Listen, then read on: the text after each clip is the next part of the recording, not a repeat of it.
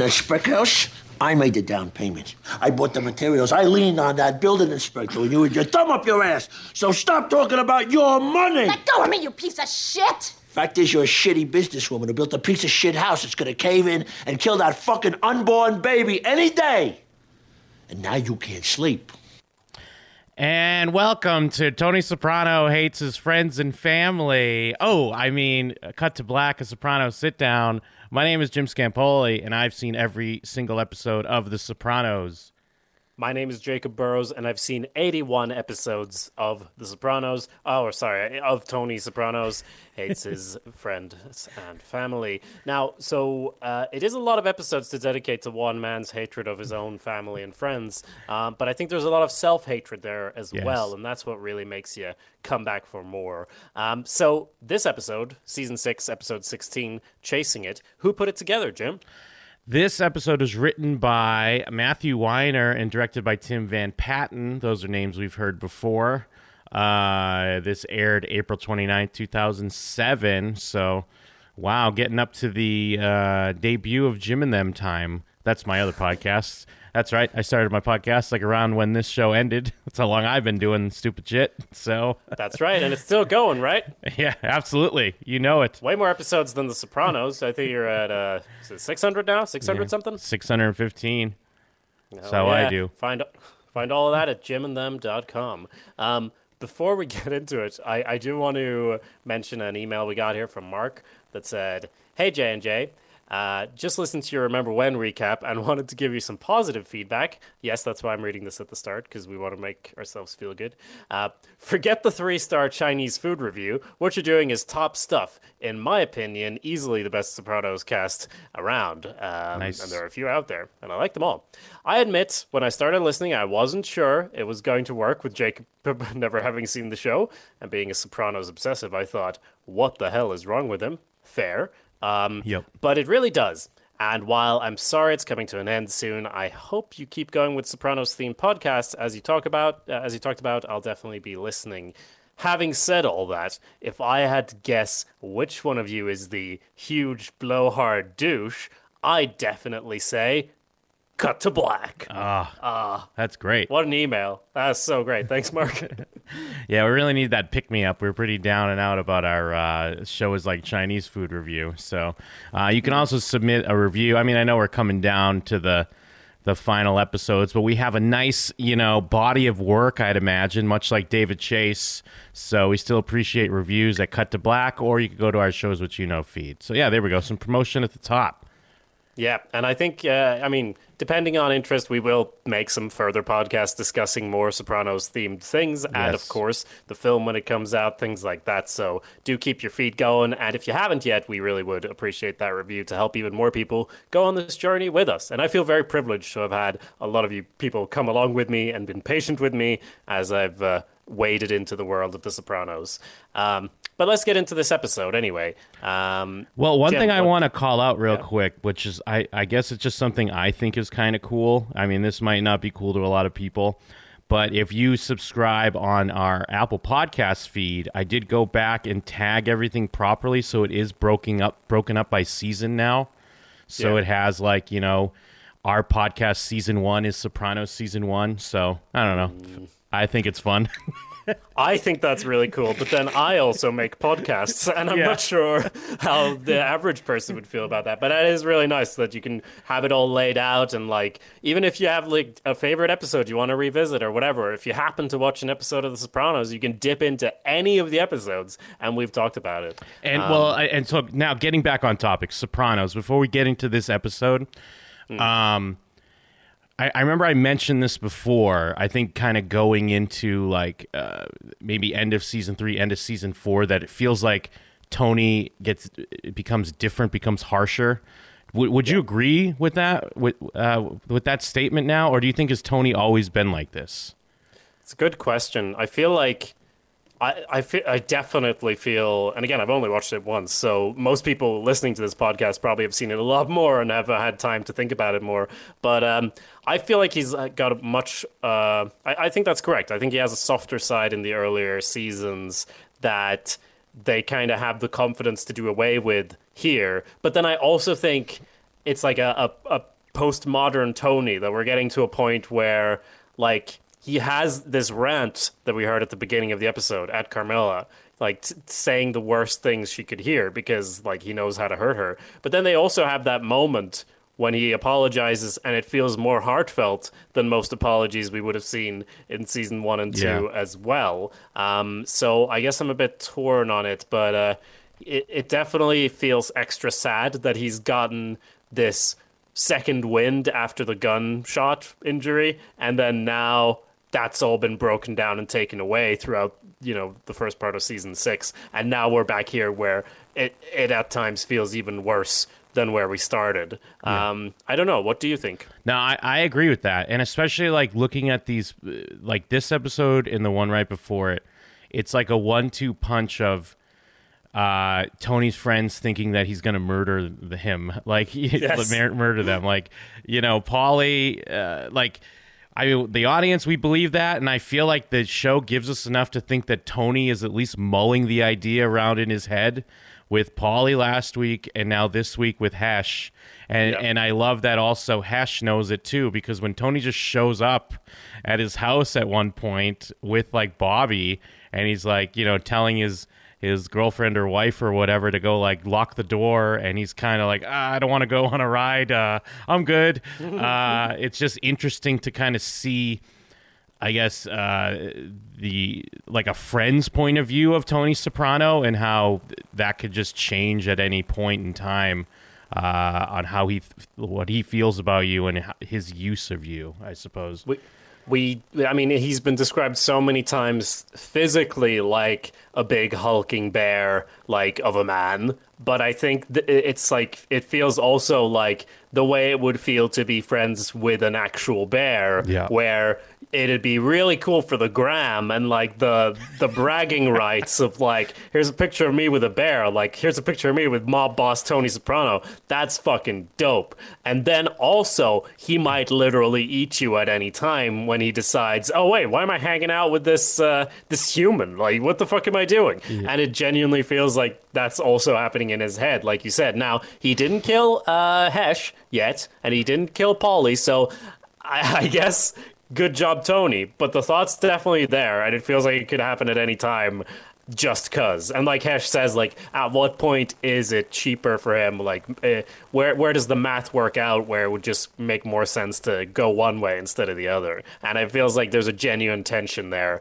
And Tony Soprano's the main character. It's like, in a usual show, it would be like, our main character is the one being, hunted, and he's in danger, and he's got to get past all these obstacles. And the story basically in these 2 episodes is, obviously, he's got his gambling addiction, which we'll get into, but generally he's like, he's the one who's almost killing his own friends, and we're like, man, this is a lot more engaging than if he was literally like on the run from the cops. Yeah, absolutely.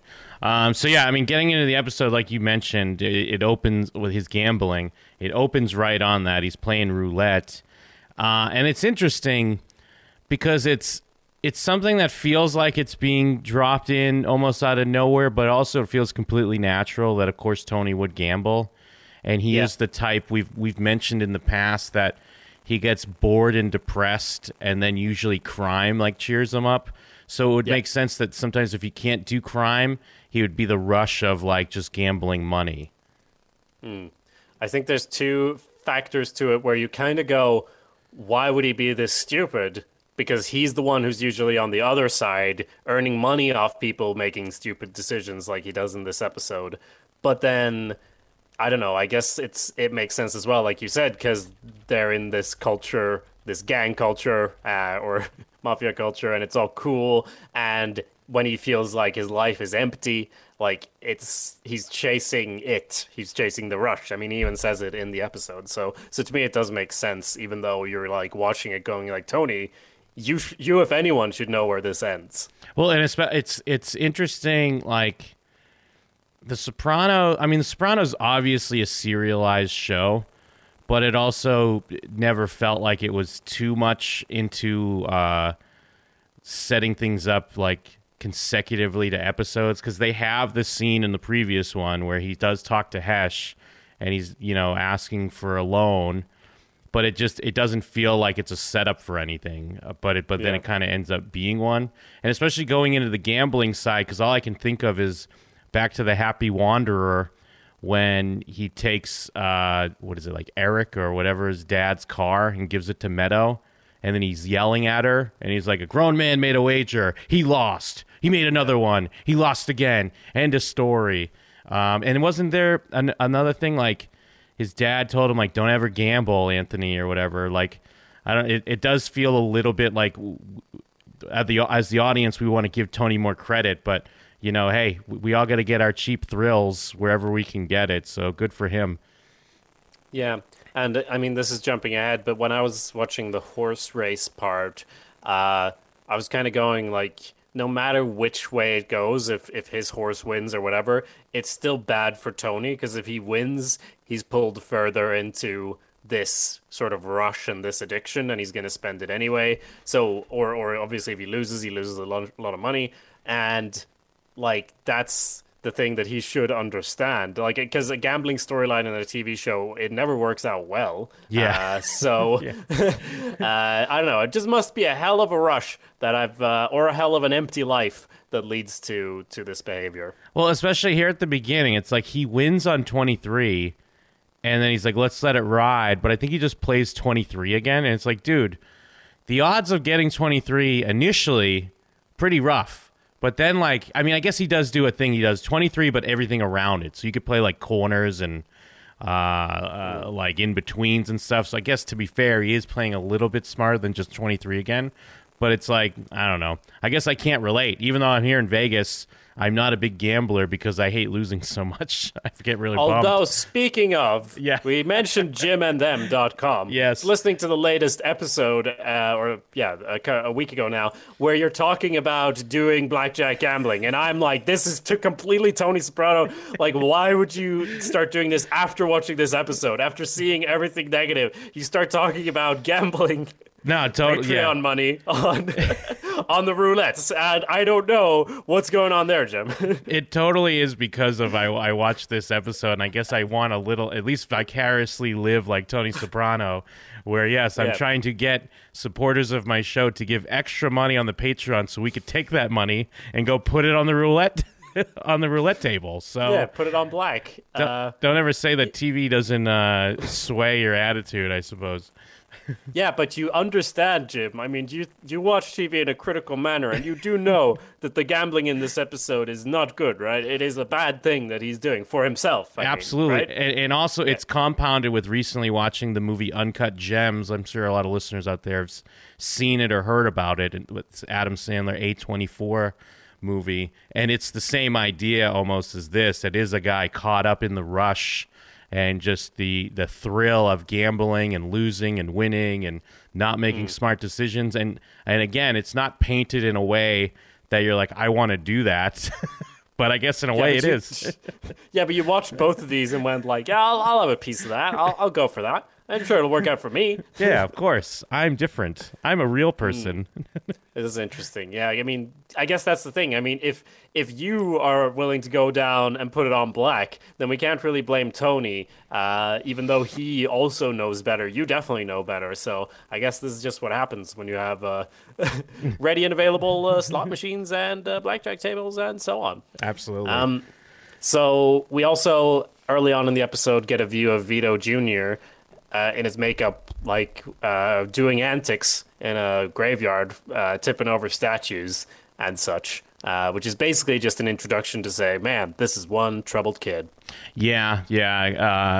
Completely understandable. This poor kid, he's acting out because, his... I love that the Vito storyline like hasn't gone away, really. We are still seeing some aftershocks and some effects of it, because not only did this kid lose his dad, but there's just this shame, I guess, that's being put upon him, and not just from like the adults in his life, which is like this clear like weird disdain for his dad, But then, I mean, we saw little bits of it when he was at like a wedding party where his cousins and stuff were picking on him.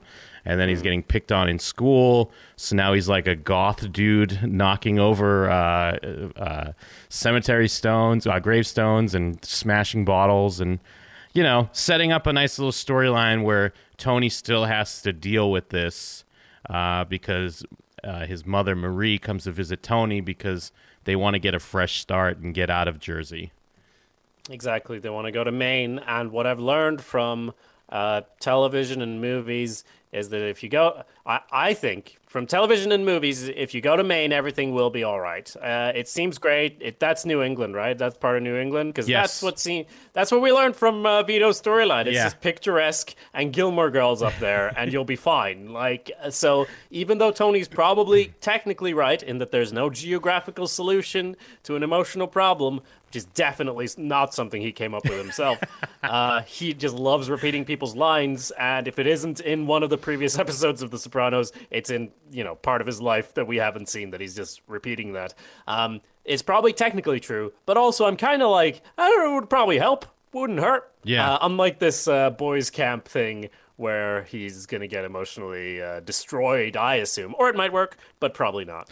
Well, because as it does play out with that camp, it might work, but it'll work in the way of turning him into a more, like, on the outside, maybe he's more disciplined and obedient, but he's going to be more of an emotionally fucked up, deranged person, you would have to imagine.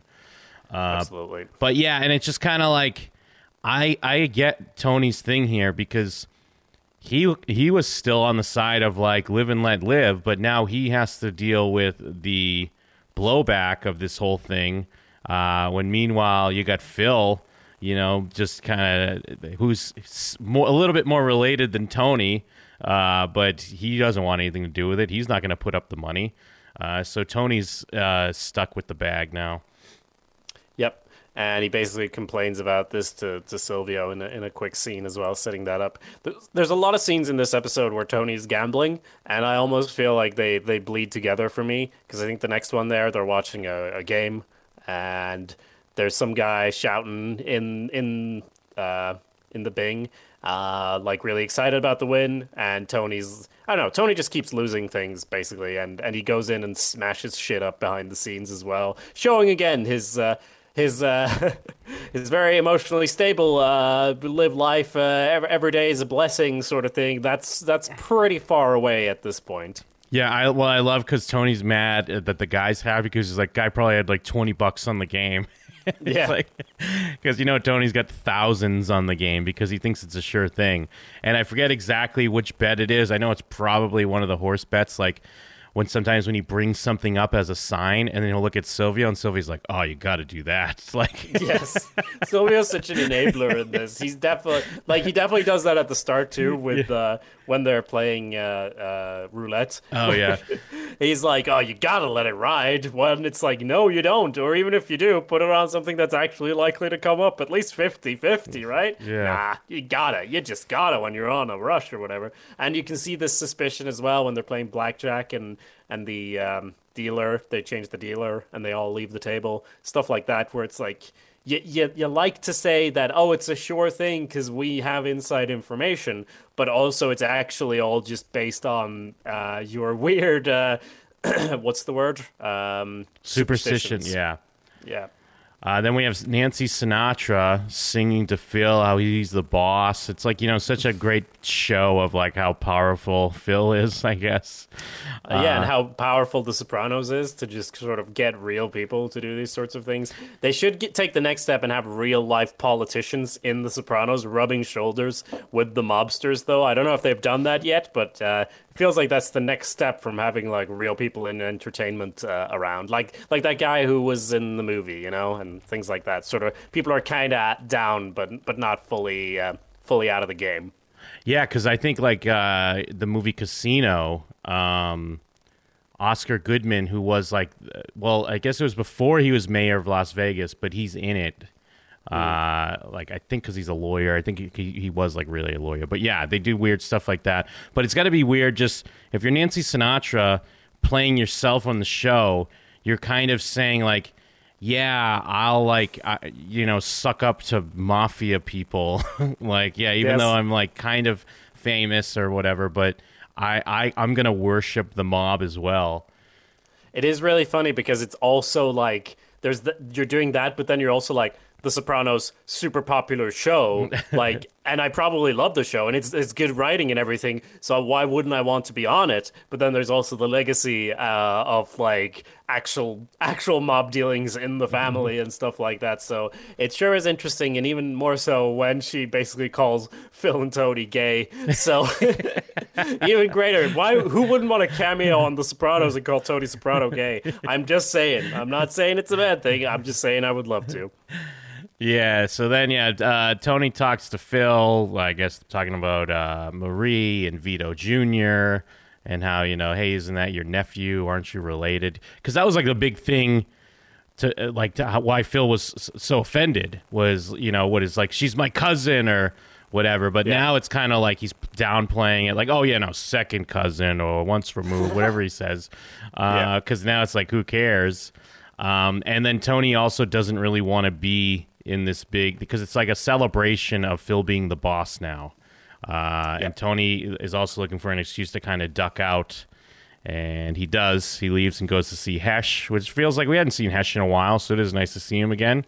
But again, it's another one of those moments initially where Tony and Hesh always have these things where they both want to like let out their talk about their own things. Yes, and not listen to each other. So, except now we have the overarching doom of this $200K loan, and what's going on with that. How do you ask the boss or your friend for money, a lot of money that he owes you? I do love that Hesh has previously been like Tony's stand-in therapist, and even though he does go to therapy right now, that's still kind of like he's there just to bullshit. And like, what is he what are they talking about before? He's talking about Carmilla, or what are they on about? No, it's just people in the family, or him and Phil, whatever. He wants to talk about what's going on in his life, like you said, and the Hesh is like, it's lonely at the top, and it's like this thing where Hesh is someone I could go to that's outside, and it's just great that this basically leads to Tony considering if he's going to kill Hesh because Hesh gave him money, because Hesh was a good friend and did this thing. Yep. And then he even brings it up in like the most he brings it up in a great way, but he's like, oh, I just thought that's why you came over, like, because of that thing. But don't worry about it. Like, I'm sure it's... And then Tony immediately starts going, like, handing him the VIG and all this stuff. So it just... It's such a flip from... They have this personal relationship that's very positive and disconnected from his mafia life. And then suddenly it flips totally on its head. Whereas if this was happening with Paulie or whoever, not that he would lend money from Paulie, but if it was, he wouldn't, like, that flip wouldn't be that far because he's already thinking about killing Paulie. But Hesh is like outside of all of that, so it makes it even more dramatic that he would suddenly like start basically hating him and making all sorts of jokes about him being Jewish, and it's basically only because his girlfriend dies that that Hesh is okay. So that's fun. Yeah, well, so going into this then, because Hesh starts to, like, as this thing like festers, and like you said, I think it's a great point that it like immediately changes the dynamic and kind of kills their friendship in a way. But as this festers, and Hesh kind of talks a bit about how, like, maybe Tony isn't quite as well off as it may seem. Like, he's got a lot of assets, but does he have money on hand? Like, is this $200K like a big deal? Because I think we've talked about this in the past, because sometimes we'll see Tony or even the other mafia guys like go apeshit over $15,000, given like that's a lot of money. And I guess every dollar counts. That's why they're good at what they do. But is this a big deal? Is it more just the principle that Tony is annoyed he has to pay the money, or is it kind of a big to-do to get the money? I think I think it is a big deal, and he not just annoyed that he has to get the money, but annoyed that he had to ask for it in the first place, and being reminded that he has to ask for it in the first place.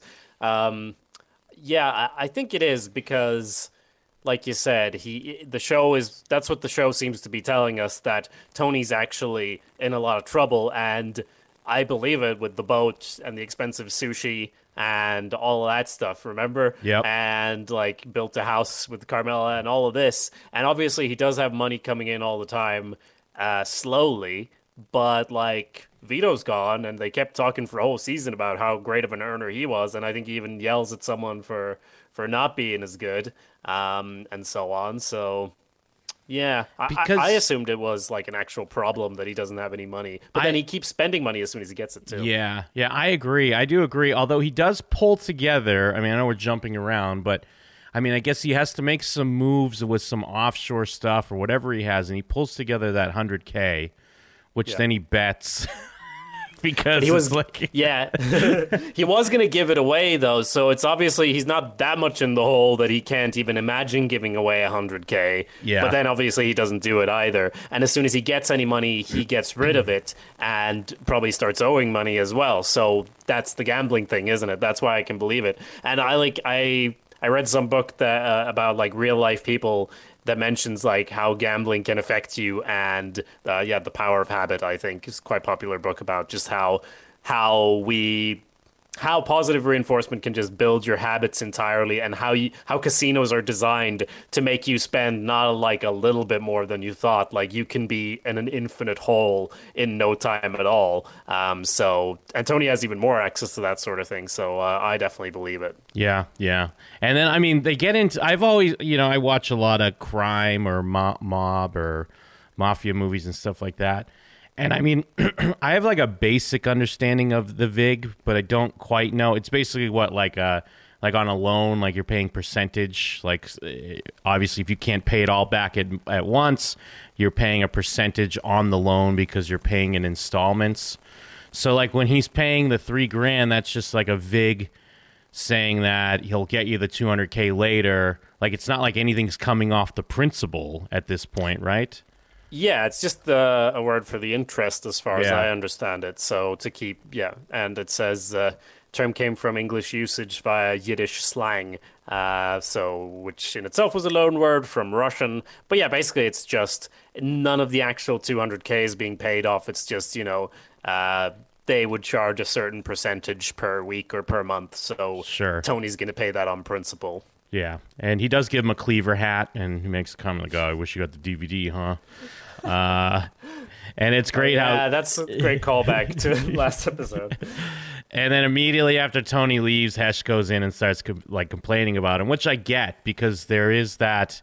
It's this faux, like the way I can compare it to what I used to deal with when I worked in a pizza shop back in my youngin' days. You'd have two friends come in, picking up like a bunch of pizzas or whatever that they ordered, and you'd have to deal with this sometimes where they'd be like, "Hey, let me pay. No, let me pay." But it's this weird passive aggressive where I feel like they each want the other guy to pay, but they want to argue about it a little bit to make it seem like, well, I'm going to put up a fight, but I want you to win. And it's like I'm standing there like, okay, just figure it out. So someone's throwing cash down on the counter, and other guy's like, don't taking it away, putting it back in his friend's pocket, trying to give his card. But it's like because they have to do this passive aggressive dance where, yeah, I mean, Hesh shouldn't have to ask or beg for the money he's owed, and Tony shouldn't have to, play him like a schmuck and act like he's doing him a favor. So, I like the back and forth and how he can't say anything to Tony himself, but then he has to come in and complain about it immediately once he leaves.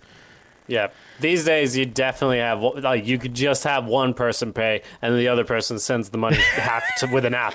Yes, So yeah. hopefully those conversations aren't plaguing the pizza places of today. Hopefully it's all app based now. It's one of the few benefits of our digital age, I'd say. Absolutely.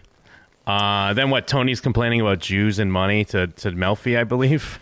Yes, the most receiver, of course she's going to take your bullshit, Tony. No, she isn't. But he's talking about you got to give it to them when it comes to money. They know what they're doing. Like Melfi's going to approve of any of this nonsense.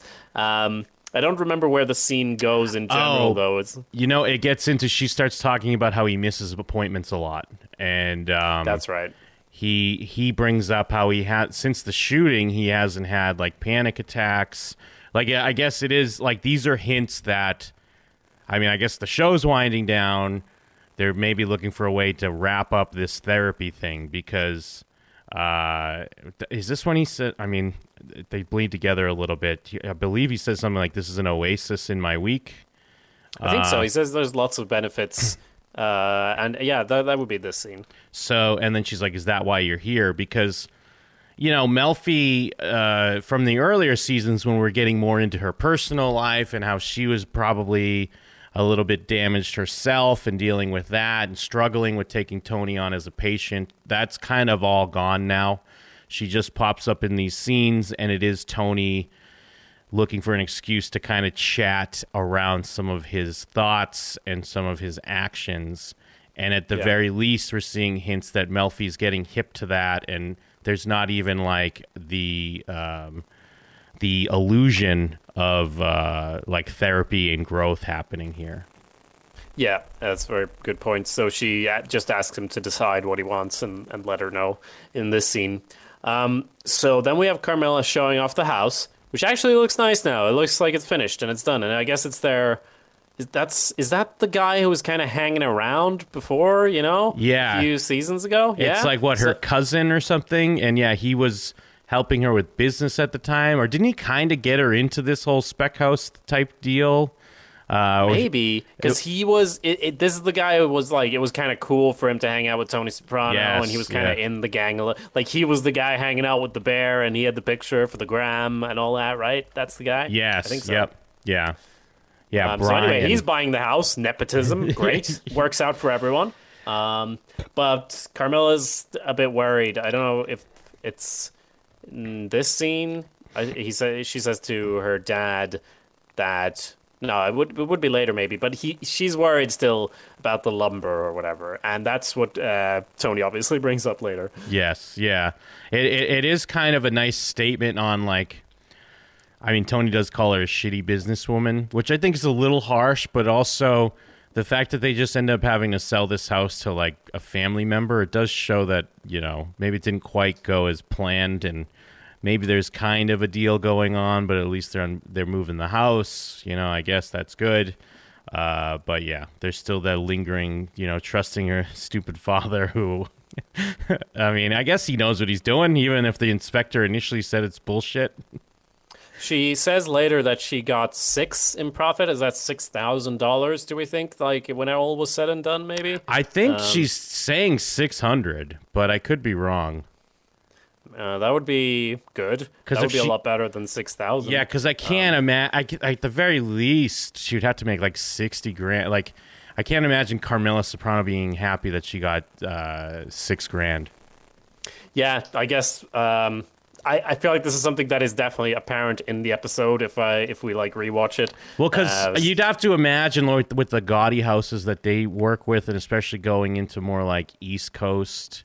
I don't know like Jersey real estate per se. Obviously, it's got to be cheaper than New York, but like I grew up in Massachusetts, and you know it's easy for homes to go for over $1 million, and especially if it's like a new designed mansion. So, I guess.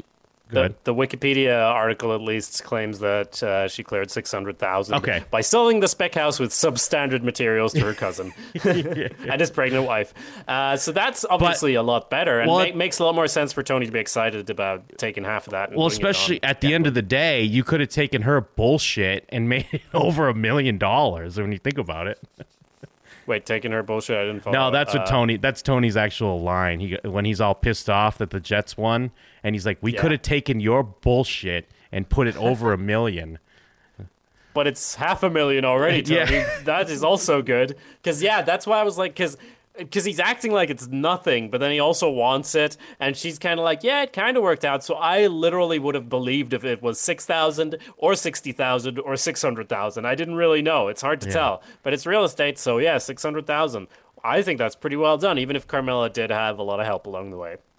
Yes, yeah, absolutely. Good job, Carmela. And that's her little nest egg for when Tony eventually, the past catches up to him.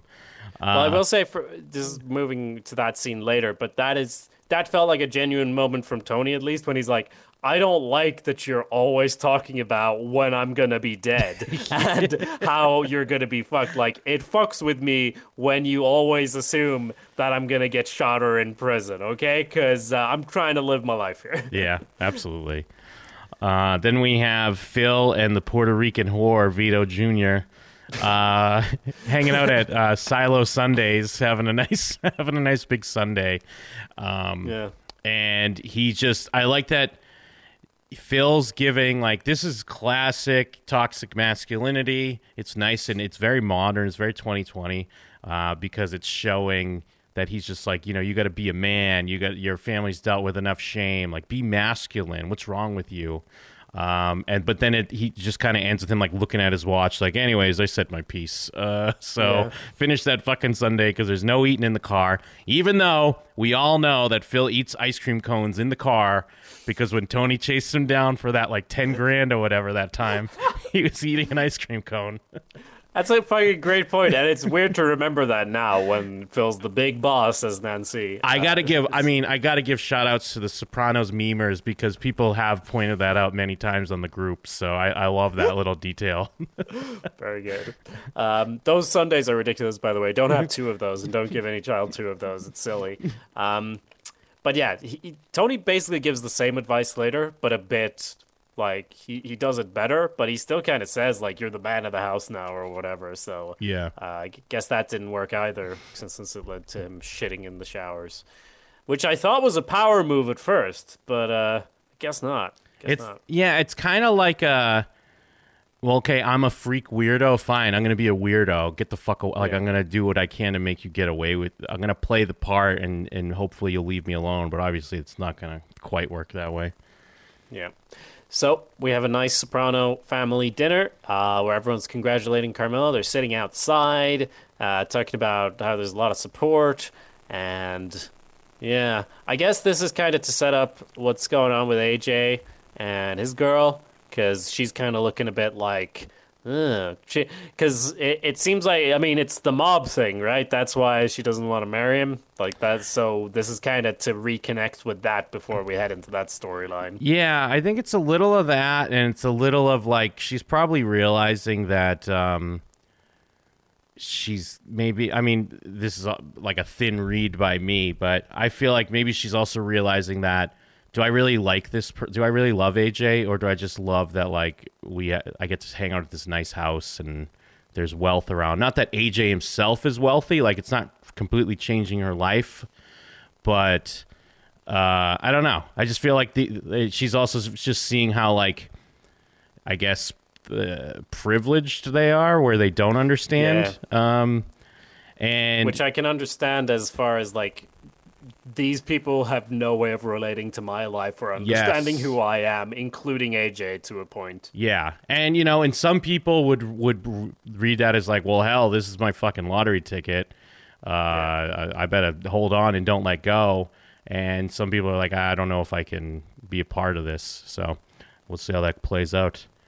Yeah. And those are like two ends of a spectrum where both are like, I don't know, if you genuinely loved him, you wouldn't, if you genuinely loved him, it wouldn't matter either way if it was like, I'm holding on to this because of the money, or I can't do this because of the money. If there was genuine feeling there, all that would be to the side anyway, so I guess that's part of it probably. Yeah, and I guess, I mean, I don't know if this was, I'm sure, like, because she's a character that's introduced fairly late in the game, so there's not a ton of time to really, like, play this out, but, yeah. I think there's enough there. And then this is where we have what Carmela is up in the middle of the night because it's raining, and it's like, oh, no, what about that...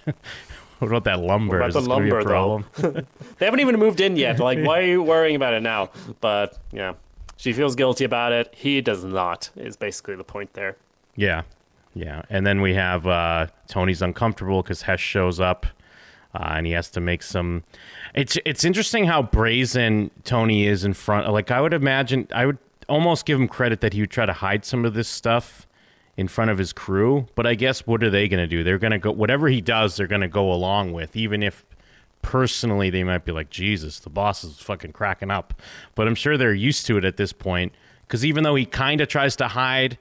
his anger by going in the back room and smashing things, they're going to walk in there eventually and be like, oh, shit, he came in here. I guess the Buffalo losing that game was a bigger deal than he acted like because he smashed all the shit in here. But yeah, because he's going like, sit down, Shylock, the rent. It's, I mean, don't get me wrong, it's kind of hilarious, but, Yeah. Well, I mean, he literally like does a rubbing his fingers together thing, and Hesh is just looking at him, and he's like, "It's a joke." And it's like, well, is it a joke? Yeah. Is it a joke though? Yeah, he's rubbing change together. Yeah. Oh, it's rough. Yeah. So I think that leads to the next scene with Hesh and is that his son-in-law? I think he's the guy who got really injured, and Eli, right? Because he got beaten up, and then Tony took care of that. So Eli's like, nah, he's great, and Hesh is like, yeah, like when he likes you, he's great, basically. Yeah. Well, it's great because, I mean, I guess Tony should kind of get credit for taking care of that, but just the fact that they're somewhat affiliated with Tony Soprano is why he got hurt. Not that Tony was the cause of it, but just their affiliation in general is why he walks with a cane now. So, yeah, fucking sucks. Well, at least he walks unlike Beansy, so, gotta look at the bright side. And then he's talking about, like, these Italians, like, you back him in the corner that's like an animal. And, they're going to attack. So it's just nice that everyone, I guess your tribe, if you will, where it's like, us Jews, we got to band together because these Italians are fucking savages. Yeah. Well, they are in a lot of the time. They are in this show, to be honest. So we're back at the casino, and they're playing blackjack. But then they see a horse by the name of Meadow. I guess that's why they got a bet on it, because it's a Meadow sign. Yeah, Meadow Gold, and then I think Silvio's like, oh, you got to play that. But it's just because his daughter's name is Meadow, right? Yep. Or am I missing something? Yep. Okay. Yeah, it's a sign.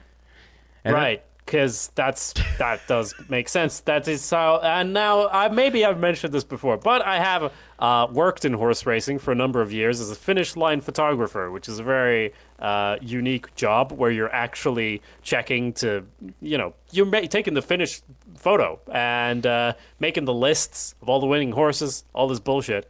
And on my lists that I would make, they're just numbers, all right? The horses are numbers, and there's numbers behind them, and the name doesn't mean anything. And I'm sorry, Tony. I'm sorry to break it to you, but I mean, it had good odds, not gonna lie. So it's not as bad as putting it all on 23 or whatever, but still a pretty bad move. And everyone's kind of like, ooh, oh no, when it happens. And again, Tony just acts like it's no big deal, even though it definitely is. Yeah, it's definitely a big deal. And then I almost read that Bobby bet on a different horse, but I don't know how true that is because there's just this weird like interaction where he kind of is like looking at his papers, but maybe I'm just digging too deep on something there. I could be. Maybe he saw like Janice, Jan Ice in the fourth race or something. Who knows? Jane Ice, betting on Jane Ice. Yeah. So anyway, I just wanted to bring my own perspective there. I'll let you know, Tony, that that's not how that works. I'm sorry. Sorry, Tony. But sometimes it feels like God's talking to you. And the reason why you named your daughter Meadow 20-some-odd years ago was for this point in time when you're in the casino at Batavia Downs and you see Meadow Gold in the race. And it's like, this is it. This is where everything turns around for you.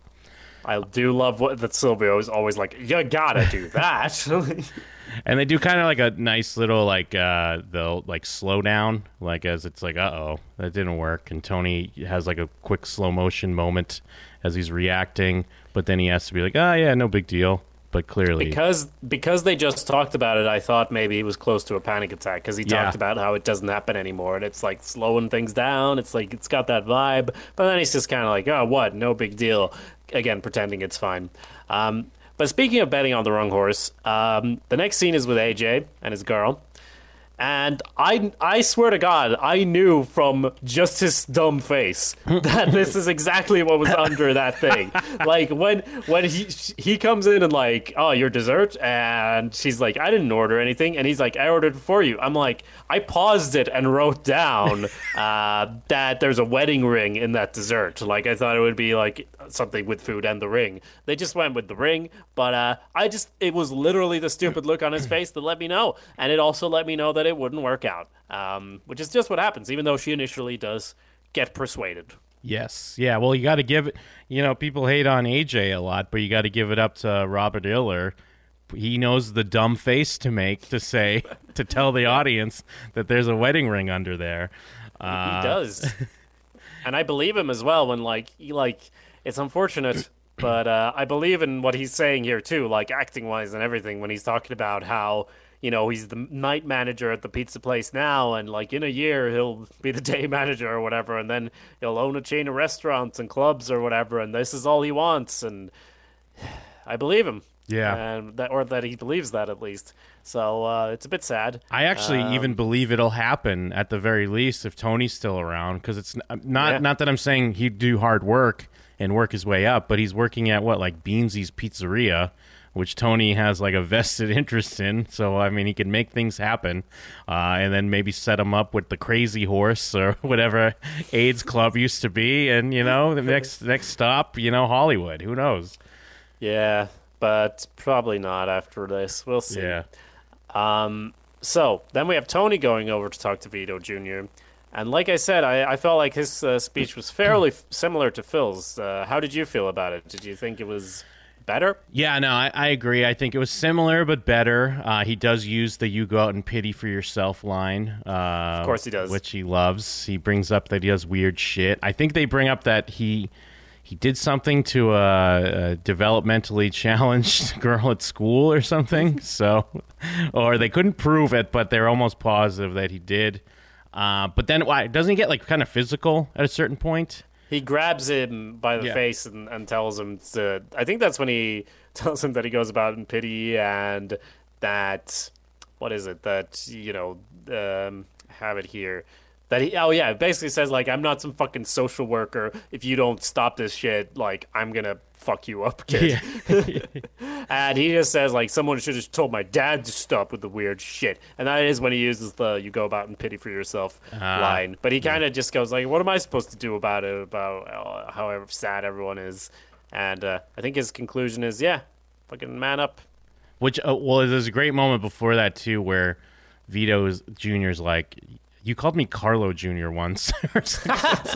That is very good. It's of course, Tony doesn't know who all these kids are really. But, here he is because there's some money on the line. So, and I mean, I guess I'll give Tony a little credit. I do feel like he does feel some personal responsibility, and that, at the very least with how Vito played out, he was a good earner. And, Tony didn't necessarily want it to go the way it did. So he does have that part of him still there.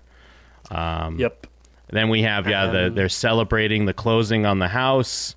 And I like that, he's very happy for her and it's all genuine. But then he quickly diverts into the Jets, how they got an inside scoop. And I think he brings up my cut. And it's it's so cringy. It's almost like a scene from The Office in a weird way, the way he's so transparent in the way he's trying to get to it. Because I like that he brings up, put it on the Jets, and it does almost sound like a joke, and Carmelo laughs haha, yeah, I mean, wouldn't that be weird? But he's dead serious, no, we put it on the Jets, of course. We let this ride. No, you're totally right about the Office comparison, just because of his. He's a bit manic here because he's this is so great. We should do this though, because he's in a hole right now and he's chasing this thing and he doesn't realize that what he's saying is actually already really hurtful. Yes. And she turns away and he apologizes and they hug it out. But it's not going to last. Sorry. Yeah. So then we have Hesh in the scene we mentioned where Tony rolls up to sort of invite him to go and do some, I don't know, fishing. What are they doing? I don't know. Yeah, I forget where they're going here. They're gonna go to the boat. Yeah. So I Yeah. guess they're fishing or whatever. But the boat is always like, we're gonna go to the boat. I don't know. Or is the boat a casino? Or is it his boat? I don't know. The boat... No, sorry. They're going to the boat show in Edison. Oh, which I don't okay. know what that means. Yes, all right. Yeah. What is a boat show? It's probably just where rich people go to look at boats. What's the new boat stuff coming out? Stuff that Cool. Hesh was already saying, like, he shouldn't be doing because he's probably not that liquid and he shouldn't be, like, looking for either new attachments for his boat or a replacement boat. I love the scene in the car after, especially the moment when Carlo's almost making a point where he's trying to reference a Twilight Zone episode, but Tony doesn't let him finish. Like, I just love the idea that they're setting it up where, like, if you know it enough, you know where he's going. But Tony just cuts him off and is like, "Yeah, maybe you should start sucking cock because Vito's Sucking pulling in cock, 3 yes. times what you were. Oh yeah, and not watching TV Land because Vito's pulling in 3 times you were in construction." I feel like this is a potential, like, subtitle or slogan for Shows What You Know, our podcast network. Maybe you should start sucking cock and stop watching TV Land. Yeah, exactly. What's really interesting to me about this too is like it feels like Bobby, like I don't know, the fight made Bobby and Tony closer in a weird way. Yeah. And by that. and especially and maybe partially Bobby having a hit under his belt because he's kind of like, fuck him. What's he gonna do? What can he do? He feels a lot colder Yes, now, which yeah. makes sense with what he's gone through, I guess. And yeah, the fight, like, imagine a few episodes ago going like, yeah, Tony's gonna want to maybe kill Hesh over nothing, and Bobby and him are just gonna be cool bros who go to the horse races. I guess all right. it's like the weird TV or movie trope of like when the bully comes up to you, just like punch him in the face, and then he'll respect you. Like even though Tony it felt very dangerous after it. Like there's this weird respect now.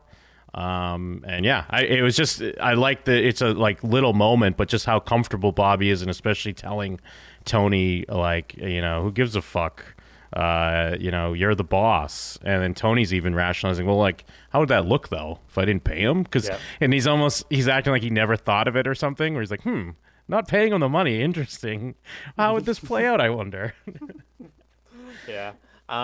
So the next scene is the very good and dramatic "we're gonna win awards" scene where they have the big fight, but it actually starts with him seeing in the newspapers, which I think if you're like betting money on a game, maybe you like watch the game, but I guess he's just finding out from the newspaper, which fucking magically got up there, I guess, because he doesn't go fetch it. I don't know where that newspaper came from. Well, I guess Carmela could have gotten it. I assume Sal Vitro brought it up. That's what I'm going to assume. That makes sense. But yeah, so he actually won, right? He won on this, but he's really angry because he didn't bet enough, if I read it right. Yeah, I think that's classic gambler thing where Yes. it's not so much because even Carmela brings up like, you won. What are you talking about? But he looks at it that he lost her $600,000. Like that's even though if he won whatever he put on it, he technically lost her money that they were supposed to bet. And I like this scene even starts off handheld, like, which is kind of very different from when we're usually here in the kitchen, in our sitcom-y kitchen scenes. But even before it like really jumps up the argument part, and Carmela's walking into the room, it's like handheld already, like with the newspaper and with Tony's reaction. And that's where he says the line like, yeah, we could have turned your bullshit into $1 million. And he won't let it go because he then has to play on her insecurities about the baby and the family and the shitty house, and how like her whole thing was always about not having Tony's blood money in a weird way, even though she wants money. And technically this is still coming from, like, everything Tony says is correct. He did still put up the source money for it. They still leaned on a guy to get it approved, but it was her thing, but now it's not her thing, and potentially could be even worse if something bad does happen. Yeah, and he even brings up about how, you know, then I should get a cut from when you do stuff, and he says, you already took your cut from the bird feeder, and like, don't fucking deny it again. And that part is true. When he says like 40 grand on the stock market or whatever, and and he says that he'd ask for his piece, but there's nothing. I guess you get like stock marketed it away. I guess it's gone. The money is gone. Yeah, I'm trying to remember if that was ever like fully addressed on the show, how things played out. I remember one stock split and then something else happened, but yeah. I just remember her for like 2 episodes reading books about the stock market, and then she's all into real estate. So I don't know what happened. I'm sorry. But sorry to everyone who's watched this 10 times. But they have done like between Remember When and this episode, just like little drops of stuff. I mean, this is the great thing about TV and watching something that's been on for a few seasons. I always get the great flutter in my chest when they bring up something from like season 2. I'm like, yeah, I remember. It's because it's almost like you share the memory as well. And this being the final few episodes, I enjoy this little like lip service to things and kind of confirmation that, I mean, we knew Tony knew she took the money, but he even like a step further kind of knew what she was doing with it. So, and that bitterness and tension has just been growing this whole time, basically. Yeah, and in the big fight scene, like when she's throwing like ceramics at him and it's shattering all over the floor, and he's yelling that when I'm gone, you can live in a dumpster for all I care. This is when I'm also really thinking about his Zen attitude a few episodes ago, first part of the season and all that, and you're like, yeah, you did a good job erasing that. It's kind of like a reboot of his mental state where you were like, oh yeah, let's actually make him happy so that we can make him horrible again and not happy at all. So, that's fun to think about in these scenes. And it's also like, because Carmilla and Tony have been pretty all right for a fair amount of time. So this is a real reset on that as well. Yeah, and a complete callback to their big blowout in Whitecaps. I mean, maybe not as harsh as that, but, almost around the same vein. Yeah. And then we have Vito Jr. Shitting in the shower. I never had to take showers in school, luckily. Did you have to take showers in school? Yeah, but not these, like, it would be a bit more separated than this, usually. Like, you'd have, like, more, like, cubicles, but not closed off cubicles, but like they're closed off on the sides at least. So similarly to like a urinal where you'd have separating things, but they're actually like full separating things, if that makes sense. Yeah, I mean, like we changed for gym, but I mean, I guess it's because I was in a small town. They were like, we're not paying a water bill because we didn't have showers. I can't imagine like taking a shower and then going to another class. Like, what the fuck? It's weird. It's a weird thing. How long is your gym class though, or how long would have? Because I get the impression, and again, this is one of those things I don't really know, even though I've watched 100 films and TV shows in the U.S. I get the impression that classes are pretty short because you fit in a lot of classes in one day in school in the U.S. in comparison. Does that make sense? Oh, yeah. I mean, I guess, because, we would have at least 7 periods, I think. So they were probably like around 45, 50 minutes or something like that. Right, so we might, especially if you get up to like high school level, your gym class would be more like 1.5 hours or something. So you're actually like getting into it, and like we would have maybe like 2 or 3 subjects in a day sometimes. So it makes a lot more sense. Like you might have gym class at the end of the day and have a shower and go home, or you might just have one more class after that. It's not like you're going to run around the whole school after that. So that's we would never have 8 things in one day ever. Yeah. You just got to pack it in, bro. He shits in the shower. So, I guess the things aren't, the Tony and Phil talks aren't quite working. Or, I mean, and maybe in a weird way it was working. I mean, I guess he was coming from gym, so he didn't have his makeup on. But, I mean, he doesn't have his makeup on. His hair's down. Maybe he's just trying to put his head down and get through the day, but of course, like people won't let him in a weird way. Like he's trying. True. It's bad enough. It's bad enough all the internal stuff he has to deal with, and then also like everyone is picking on you because of your gay dead dad. Yeah. So that's like not the best. Yeah. So maybe Maine would help because people wouldn't know about that there. But Yeah, I mean, the next scene, I think Tony does decide, like, fuck it, I'm gonna, because of, like, Francesca, the younger sister and everything, what has she ever done? And, like, oh, it's a tragedy, and he says he's gonna do it, and, like, and he also is like, I will never forget that Phil didn't help with this or whatever. And then, I don't know, is it Paulie or whoever's like, well, I'm never gonna forget that you did help with it. Damn, what a great guy. And then, like, 2 scenes later, he's like, you know what, I'm gonna let it ride.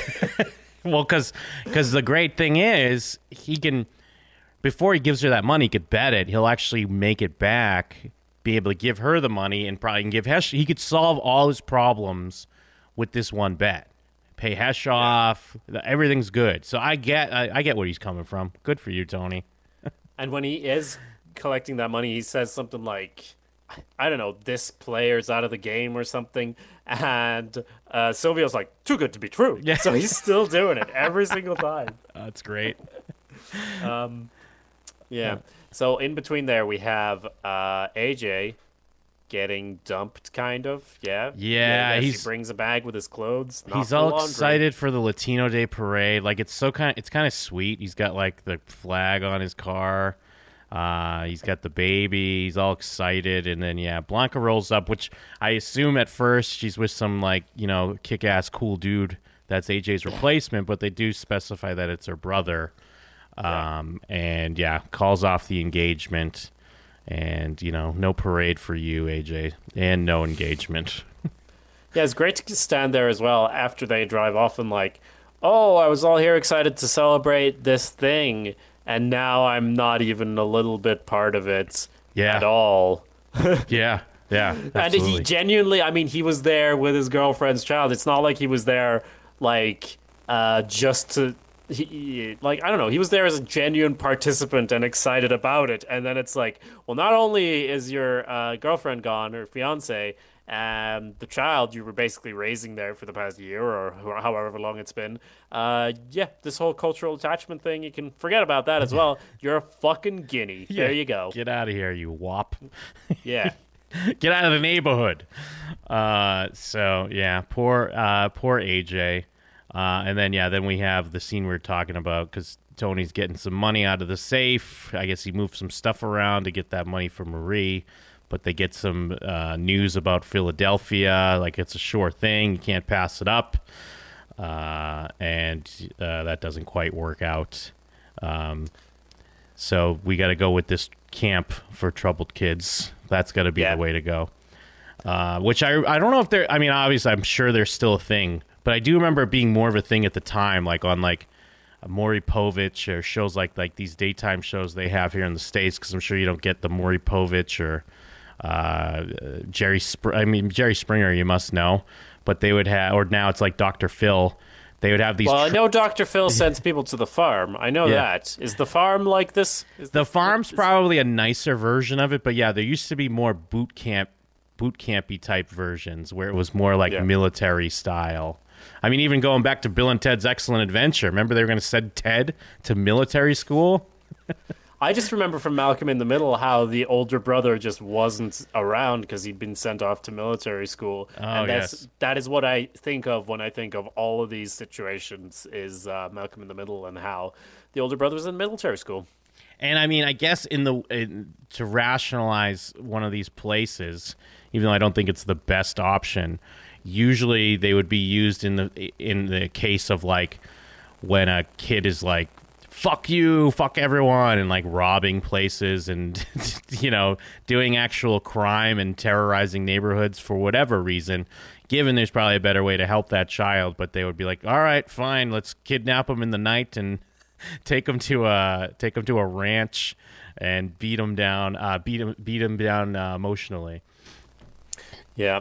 So I want to ask about the scene here with Tony and Carmilla, because it's a really nice scene, heartfelt from his side, where he's being honest. And I'm kind of wondering what's brought this on, because I can't... If this was after he found out about Hesh's girlfriend, it would make sense. But I don't really see what's triggered the change in Tony, besides just losing even more money, I guess. But he is, like, he's talking about how he's losing right now. And weirdly, he reframes the the shooting and says that, like, if you think about it, like, I should be dead. So I think I'm down, but I'm actually way up. And he actually just uses this gambling terminology to talk about how he actually still is in a positive place, which is weird because I've just been saying all episode about how distant he is from that. But he does take that here and sort of talks about how if he can think about it that way, about being up in that way, then he doesn't have to gamble anymore, I guess. But I can't really see a big turning event for him besides, like, to change from this downward spiral that he's been in previously. Besides, I guess, the big fight with Carmilla and everything. Yeah, I think it's maybe a combination of, I mean, just the natural when you're, I mean, even though he's the cause of that fight, I'm sure there's that cooling off period where you understand that you were an asshole and you were wrong. And then maybe compound that with thinking he does have a sure thing and it wasn't a sure thing, just maybe proving the fact that it doesn't always work out that way. Also, the fact that he was going to help someone, like he took money that he was going to help people have a better life with and fucked it up. Like he really, like personally, he fucked that up and had to go the camp for troubled kids route. I think some of those things do put things in perspective, and there is a piece of that Tony still there where he can see that and he can realize it. Yeah, that does make sense. And there's a go ahead. Go ahead. I was just going to say there is a quick shot where we see the Muslim guys again at the mosque, and Tony's remembering. Right. He's remembering those news updates about the containers. The containers, yeah. He's thinking back to when he was on the farm, and he's like, "Oh yeah, I remember. That was a thing I cared about once." Yeah. Maybe that got him off gambling. Now, I mean, that could be part of it, I guess. Because I think he's watching something like that on TV as well before Carmilla comes in. Like he's watching. Oh yeah.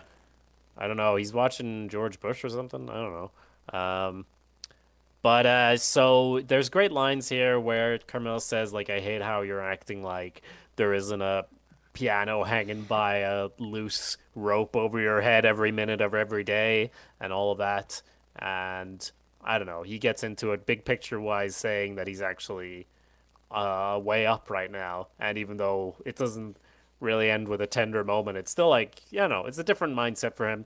And then we cut to Hesh's dead girlfriend. So that's fun too.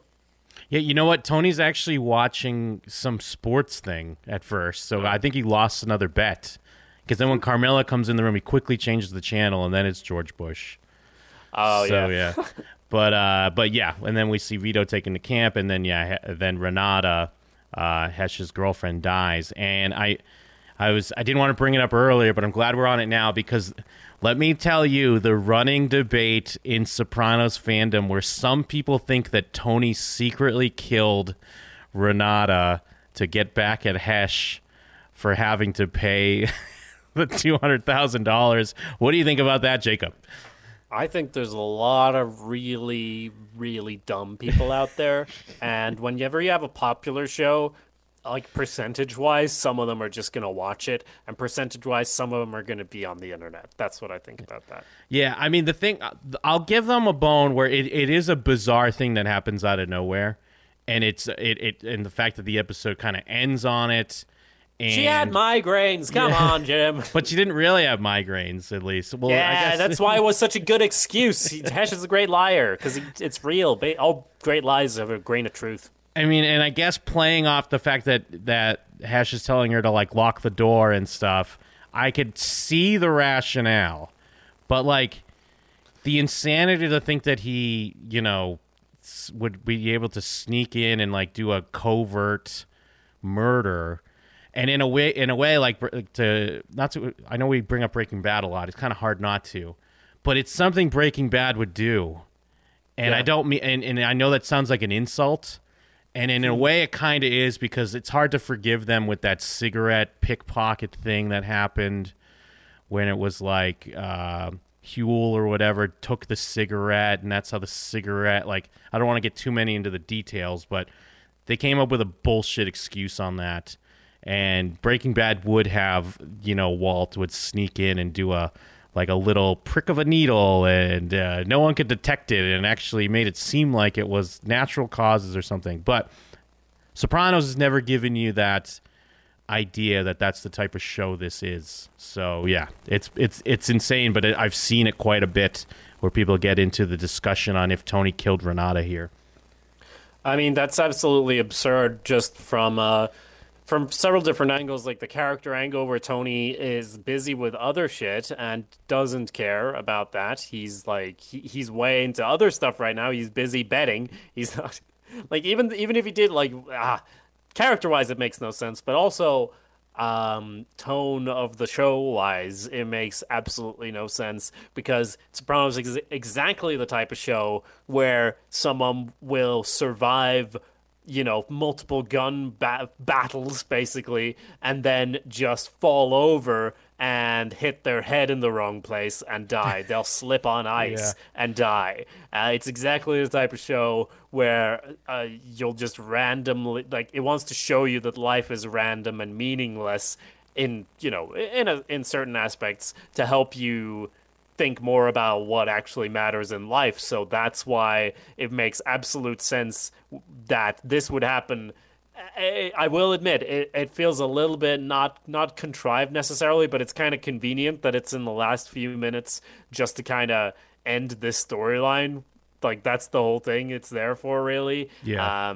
To sort of make both of them go, there's bigger things in life. We don't need to be fighting over these 100Ks. And I honestly have a slight suspicion that maybe this was supposed to happen before Tony had his talk with Carmilla, because it would make so much sense to have it as a motivator for him to say these things to Carmilla that, hey, I'm still alive. I'm up, big picture-wise. Like, that would make a lot more sense if it happened after this. But whether it was done in the editing or in the writing, I still respect the way that the pieces fall here, possibly more, because that would make the event of her death feel too convenient because it would have driven the plot. So I kind of like the way it plays out. Yeah, I agree. And so, yeah, is that kind of the read, too, on why Tony finally just gets the money together and pays him? Because it's like, well, you know, we're alive. Or do you think Tony had already made that decision to just handle this debt here when he's apologizing to Carmilla? I think it's just because Hesh's girlfriend died, and Tony doesn't know how to show genuine sympathy, and this is literally the least he could do. Like, it is money that he actually owes him, so it's not actually doing him a favor, but at least it symbolizes putting the bad blood between them behind them, because he's not going to be fucking around with, you know, the Vig and his Jewish comments anymore. Yeah, and it's great because it is to the point where now the money is meaningless to both of them. Like, it's like he doesn't care about this 200K at this moment right now. But, yeah, you're right. It's the least he can do. And then he can kind of walk out like, hey, I'm a good guy. I paid him back that money I owed him. Exactly. So, good episode. So that wraps up the episode. Yes. We're coming up on it, coming up on the end. We said it all at the start. Please do leave a review on Apple Podcasts or your podcatcher of choice. Get us on Spotify, wherever you get your podcasts. And you can also go to showswhatyouknow.com for our other shows, such as Blank Meets Blank, where we make up a TV show every episode, or Real History, where we discuss historical films and television and what was actually going on in the world at the time. And, of course, jimandthem.com for talks about how Jim is slowly descending into a hole of gambling himself. You're doing a great outro, but I mean, the disrespect we're doing right now by not... Gotta put it on the goddamn body count. I mean, of course Renata counts. I mean, she's a character throughout the episode, so sorry. I did need to get that on the counter, so we are at 73 deaths, 17 walkouts. But there's still a few more episodes to go, so, who knows where this may go. So we are, and based on Melfi's ultimatum, Tony might be doing the ultimate walkout of actually leaving therapy before we permanently do the thing. You know what thing? You know what thing I'm going to say? I think there's one thing left to say, yes, before we cut to black.